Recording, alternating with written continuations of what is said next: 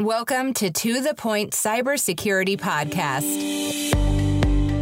Each week, join Eric Trexler and Carolyn Ford to explore the latest in government cybersecurity news and trending topics. Now, let's get to the point.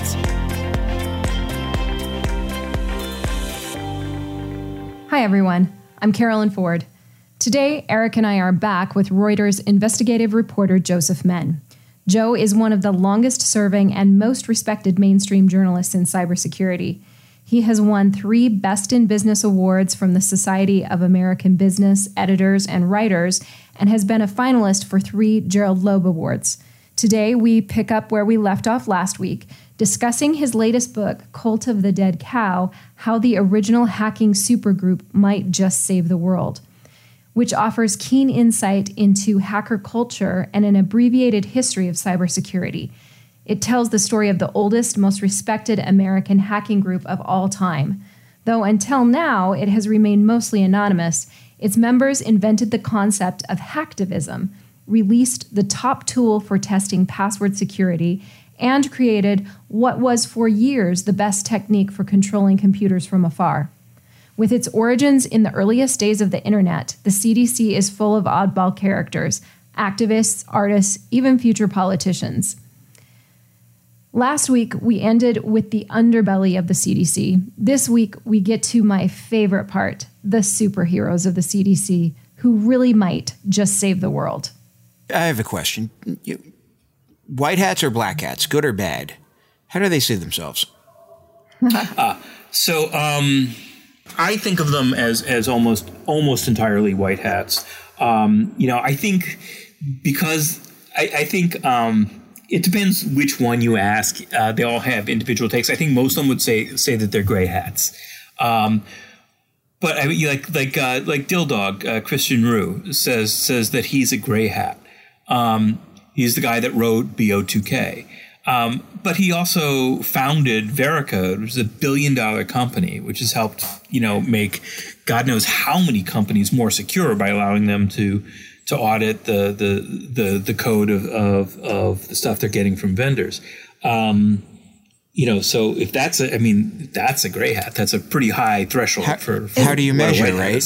How do you balance the behaviors? So I think it's obvious that, Veracode hasn't done anything bad. BO2K, right, you could argue two sides of.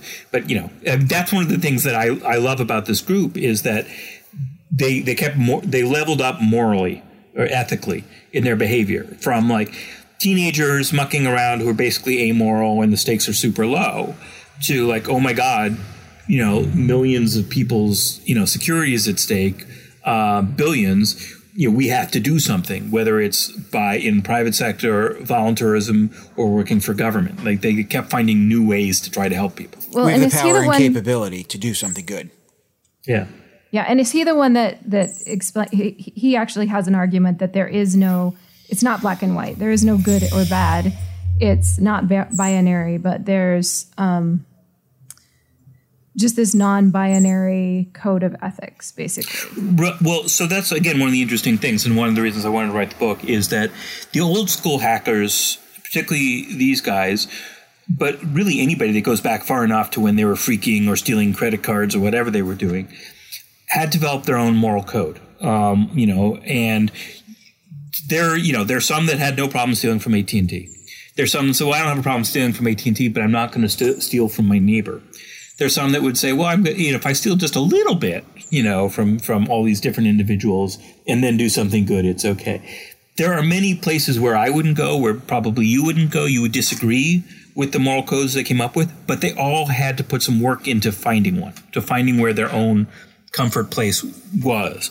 And I worry very much that doesn't happen anymore. As much anymore, Because as the industry has matured as it needed to, and there's formal education, you could go to, instead of like turning to computers because you had a terrible home life and you were 14 and there was nobody like you to play with, now you can go to a nice college and work for a nice big company and do cybery things without ever having gone through this sort of forge process of should I do this or should I not do this? What are the ethics? And that means that you can wind up getting sleepwalked into doing something that's actually bad for your customers, for your company, for society. If you've never really had to think about a back door, and sooner or later, if you're a serious successful person in the cybers, somebody's going to ask you to put in a back door. And if you haven't been through this kind of process yourself or read about it and paid attention to it, you might come up with the wrong answer. But Joseph, couldn't you argue the same thing for a police officer? Right? They're there to protect the banks. They're there to protect society. They know how to do bad things. They see it all the time. They probably, know really well how not to get caught. You could almost make the same argument, couldn't you? Yeah. So what would you do with those people? You'd want to have them have not only sort of formal training on this, but kind of philosophical training and kind of like peer reinforced. Moral, ethical, yeah, exactly. Mm-hmm. So I think for many years there's been, hackers are sort of embarrassed to talk about their own morality, except in just sort of generalities. Information wants to be free, or we're exposing companies that want to hide stuff, or and I think there really needs to be more detailed discussion of it. One of my favorite talks was one Alex Stamos gave at either Black Hat or DEF CON before Snowden, in which he said, I think it was before Snowden. It was either before or right after. It talked about the moral responsibility. It's like a priesthood. We have this specialized knowledge. People depend on us, and with that comes responsibility. And so if you see, and he put up slides, if you with hypotheticals, you discover that customer information is getting sold out the back door. Do you complain to the CEO? Do you resign quietly? Do you resign publicly and expose it? All these different things. And he began the talk by saying, "I'm a white hat corporate sellout. I went for the money. But if you're going to do that, here are some ways I found you might have might conduct yourself as ethically as possible." And then what's later is he actually quit Yahoo because Yahoo's there was a secret court order, and all Yahoo email was getting scanned by under order of the FISA court, and they hadn't even told the security staff about it. So he actually was true to his word, and he quit that gig. So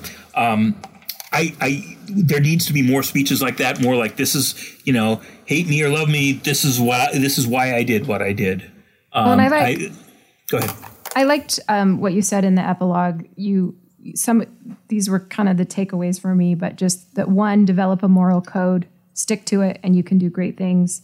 2, small groups with shared values can do even more. And then 3, this is the one I want you to unpack a little bit for me. You said shift toward public interest. Can you talk about that one? Sure.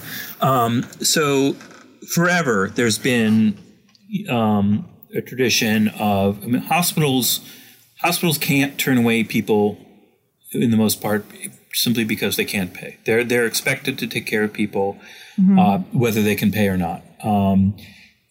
Lawyers have a pro bono requirement in many cases, but certainly a tradition where they do work for the public interest for 5% of their time, 10% of their time, whatever it is. Many of these really important professions have that kind of component and tradition and expectation. And there hasn't been that for engineering. And for many years, they kind of got a free pass, I think, from society and from the tech workers themselves, because they were seen as basically helping everybody. And it's hard to understand now, but a few short years ago, pretty much everybody, left, right, Western, Eastern, thought that tech was good. Tech was helping people's lives almost exclusively. And so you could work for Facebook or Google or Apple and say, I make good money, I'm doing interesting work, and I'm helping the world. And and therefore I don't have to do volunteer stuff on the side. And I don't think anybody thinks that's true anymore. Nobody universally thinks that all tech is great and that tech progress by itself is enough to move the world forward. People on the left hate big tech. People on the right help big tech. There's sort of skirmishes everywhere because of the way it was misused in the 2016 election, and lots of other things. AI reinforcing racism, the surveillance stuff that is out of control around the world, and that we're only even talking about now because of the BLM movement. So there's been a real recalibration, and there's self-examination inside the tech industry, and pressure from outsiders making them take this stuff more seriously. But there could be so much more. There could be a policy, for example, where if Google, where you're allowed to work on like a pet project for 10% of your time or 20%, whatever it is, why not? And they don't allow that for everybody. But why not say also like the 50 best proposals we go, not to develop a side project for Google, but to go work at the Red Cross or Amnesty International or whatever, the Federal Election Commission, give those people permission to do that for a leave and allow them to come back at their same level and same salary. That's one way you could do it. I love that idea. Yeah, and this brings me to the fairy tale ending of your book, Joseph, which are these guys, these little teenagers. This is what they turned into, right? Just they did exactly what you're talking about. Like, let's talk about Mudge first. I love him. He's up there on my list. Mudge is a hero. Yeah. So Eric, his motto, if you look him up on Twitter, he says, "Make a dent in the universe, find something that needs improvement, go there and fix things. If not you, then who?" So will you talk about him a little bit for me, Joseph? Sure. So Mudge is a fascinating character. Many in the CDC have had academic or computer parents. His were his dad was a professor that specialized on like NASA materials and stuff like that, materials science. So he had sort of like the most pointy-headed parentage of any of them.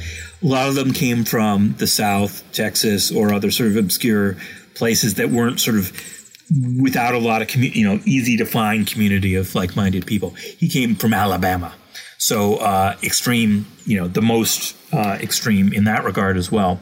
And many of them are interested in music.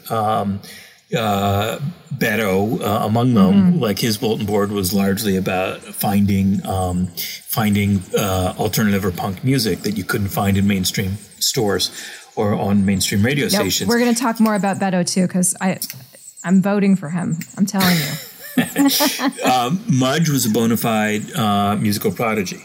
He went to the Berkeley School of Music in Boston, Berkeley with 3 E's.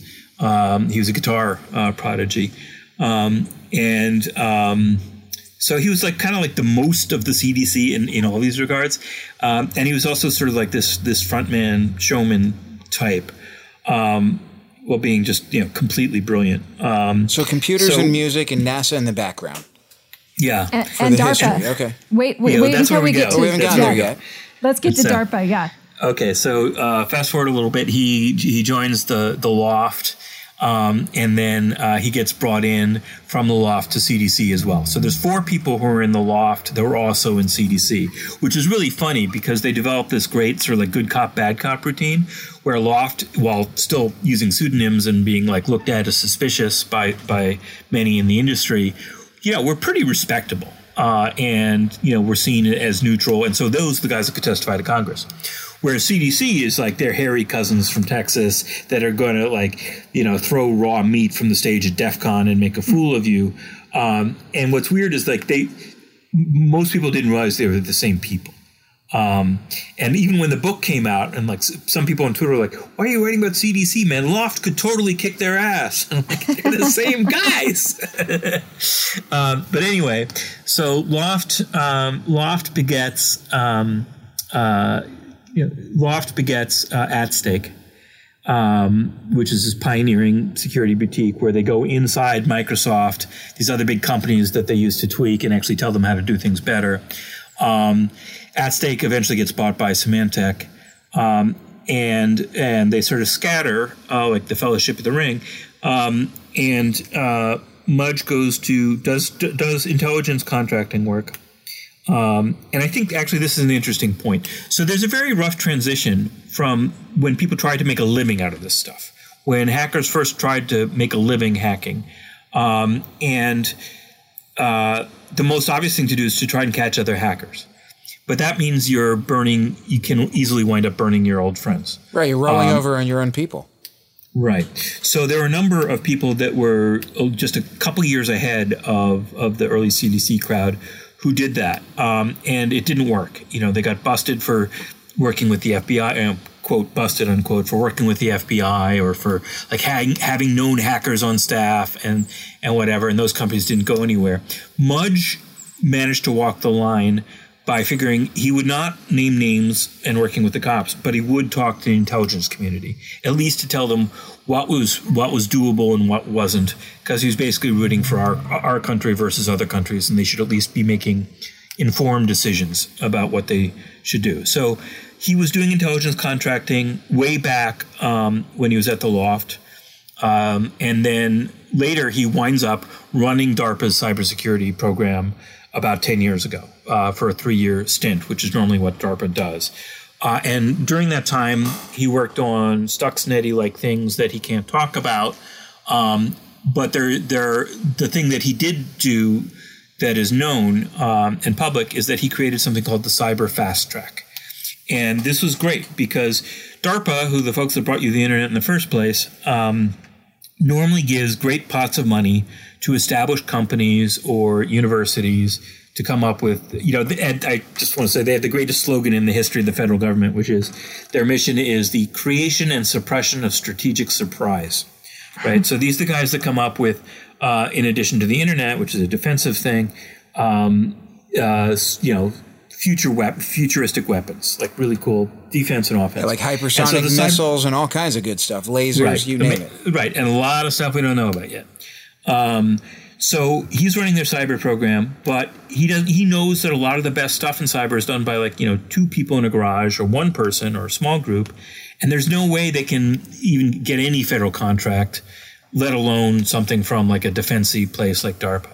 So he convinces DARPA to do away with all the paperwork and do these small grants like $10K, $20K, $50K to 1 or 2 people to do something, like to just try out an idea, and he promises a turnaround within 30 days or something, and then they get to keep their IP. And this is how the Jeep hack, you remember the Jeep hack, Eric, back in, 2011 or something, where Miller hacked a Jeep? Charlie Miller, yeah. Miller was one of the recipients of one of the Cyber Fast Track grants. So are a lot of the best hackers, like the stars of DEF CON and Black Hat. Those guys got money from Mudge's DARPA. Is that program still in place today? Not in that form. I think there was sort of permanent progress, and you can get smaller amounts of money, but Cyber Fast Track itself, sadly, is gone when Mudge rotated out. Mudge went on to do special projects at Google, and he also created something called the I'm gonna bungle the name, but it's like a Consumer Reports, a rating system for the security of code, which is really cool.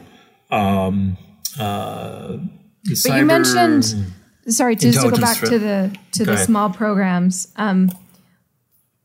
I thought you mentioned that it became a blueprint for the DoD. So it was spread elsewhere within the federal government, but I think DARPA itself does not have that exact thing anymore. Yeah, there are different components in the intelligence community. DIU and the government, the Defense Experimental Unit. There are different programs out there where they're definitely dropping small grants or awards to organizations they wouldn't normally work with. Yeah. That's right. So he's they the have one different that levels of pioneered success. this. Yeah. Yes. So he managed to hack the government in a good way. Okay. Yeah. So as we're wrapping up here, I have one question I just have to get out. How and why did they decide? Maybe it's a 2-part question. I'll cheat. How and why did they decide to let you in? Yeah. Sure. Why the publicity? Question. Well, there are a number of reasons. So I think, first of all, they'd read my work. I'm an established guy. So long track record. Yeah, so I'd written a book on Napster, and there's actually overlap between some of the people in Napster and some of the people around CDC. Sean Fanning was a legit budding young hacker, and he was in hacking groups with some of these folks. So they had read my Napster book. They talked to the people that I'd interviewed who felt that they were treated fairly and that I'd gotten it right or whatever. And then the next book was Fatal System Error, was like the first one to show that there's like organized Russian cybercrime with protection by the Russian government is this terrible, terrible force wreaking havoc upon the West. I think they appreciated my reporting as one.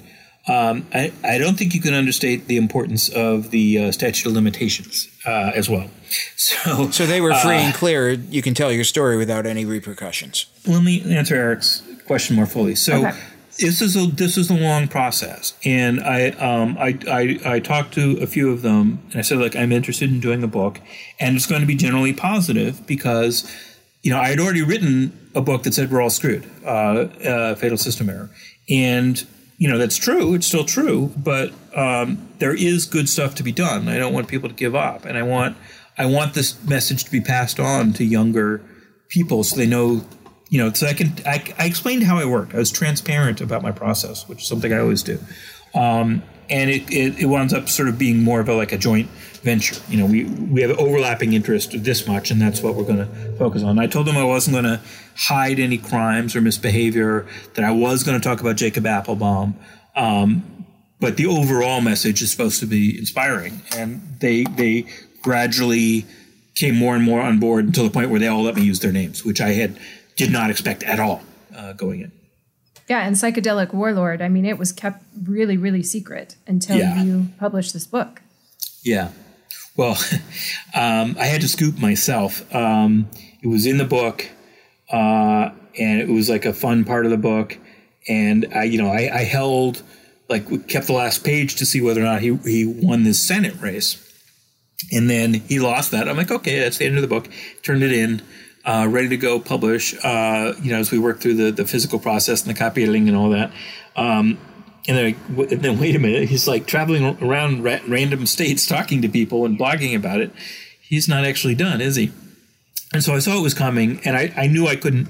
So I thought he was going to run for president, and I couldn't know. I had an embargo with him because nobody would talk to me about Beto if it was going to screw his chances running for Senate. And I didn't really care about the outcome of a given Senate race. I wanted to tell the larger story of hacking and how it's more public interesty and people who started out as hackers are trying to have broader impact on society. So I made a deal with him that I would not reveal that Beto O'Rourke had been in the cult of the dead cow until after his Senate election. And so then afterwards I could have done it any time, and I was saving it for the book because it was a cool scoop for the book. But then I'm like, oh my God, he's going to run for president. I can't sit on it. I can't have not only the first ever hacker run for president, not only a hacker who is an early member of the most influential hacking group of all time in the United States, but also the guy that gender integrated the most influential U.S. hacking group of all time. I can't sit on that. So I prepared a story, and we let the first day's worth of coverage so that everybody knew about who Beto O'Rourke, that he was in the race, that he was coming in pretty high up, second to Biden or third or whatever he was. Yeah. And then we dropped, a 3,000 word story on Reuters, which is my day job, about him in the CDC, and said that this is from the upcoming book. Yeah. And that story, by the way, was the most read story in the history of Reuters.com. Wow. Yeah. So, great ending to the book. It did leave me with a lot of hope. And I really loved this idea that you end the book with, that seriously applied thinking should be treated as a form of critical infrastructure. Right, because we're in a mess right now, right? People believe that the world is flat. People don't see why masks will help protect you from COVID. Mm-hmm. There's all this just terrible stupidity out there that's being promoted for money or for political reasons, or just generally due to the failure of our education system. And to me, really good hackers any hacker who's any good is a critical thinker, because you're looking at a system the way it didn't want to be looked at, and you're trying to find flaws with it. And that's something to be prized and encouraged. That's how progress happens. And so I wanted to, if I can't change the American educational system or the way social media spreads crap, I can at least hold up these people as paragons of critical thinking, some kind of moral cause, and adaptability to new challenges and new platforms. Yeah. Well, it's definitely the way the book left me. So thank you very much, Joseph, for spending some time with us. And thanks to our listeners for being part of To The Point Cybersecurity. Subscribe wherever you get your podcasts. Until next week, be kind, wear a mask, run your patches. Can we say that? Sure, we can say that. It's just common sense. Right? Yeah, it is. That's right. It is. Everybody should wear a mask. Take care, everybody. Thanks, guys. Thanks very much. Bye-bye. Thanks for joining us on the To The Point Cybersecurity Podcast, brought to you by ForcePoint. For more information and show notes from today's episode, please visit www.forcepoint.com/govpodcast. And don't forget to subscribe and leave a review on iTunes or the Google Play Store.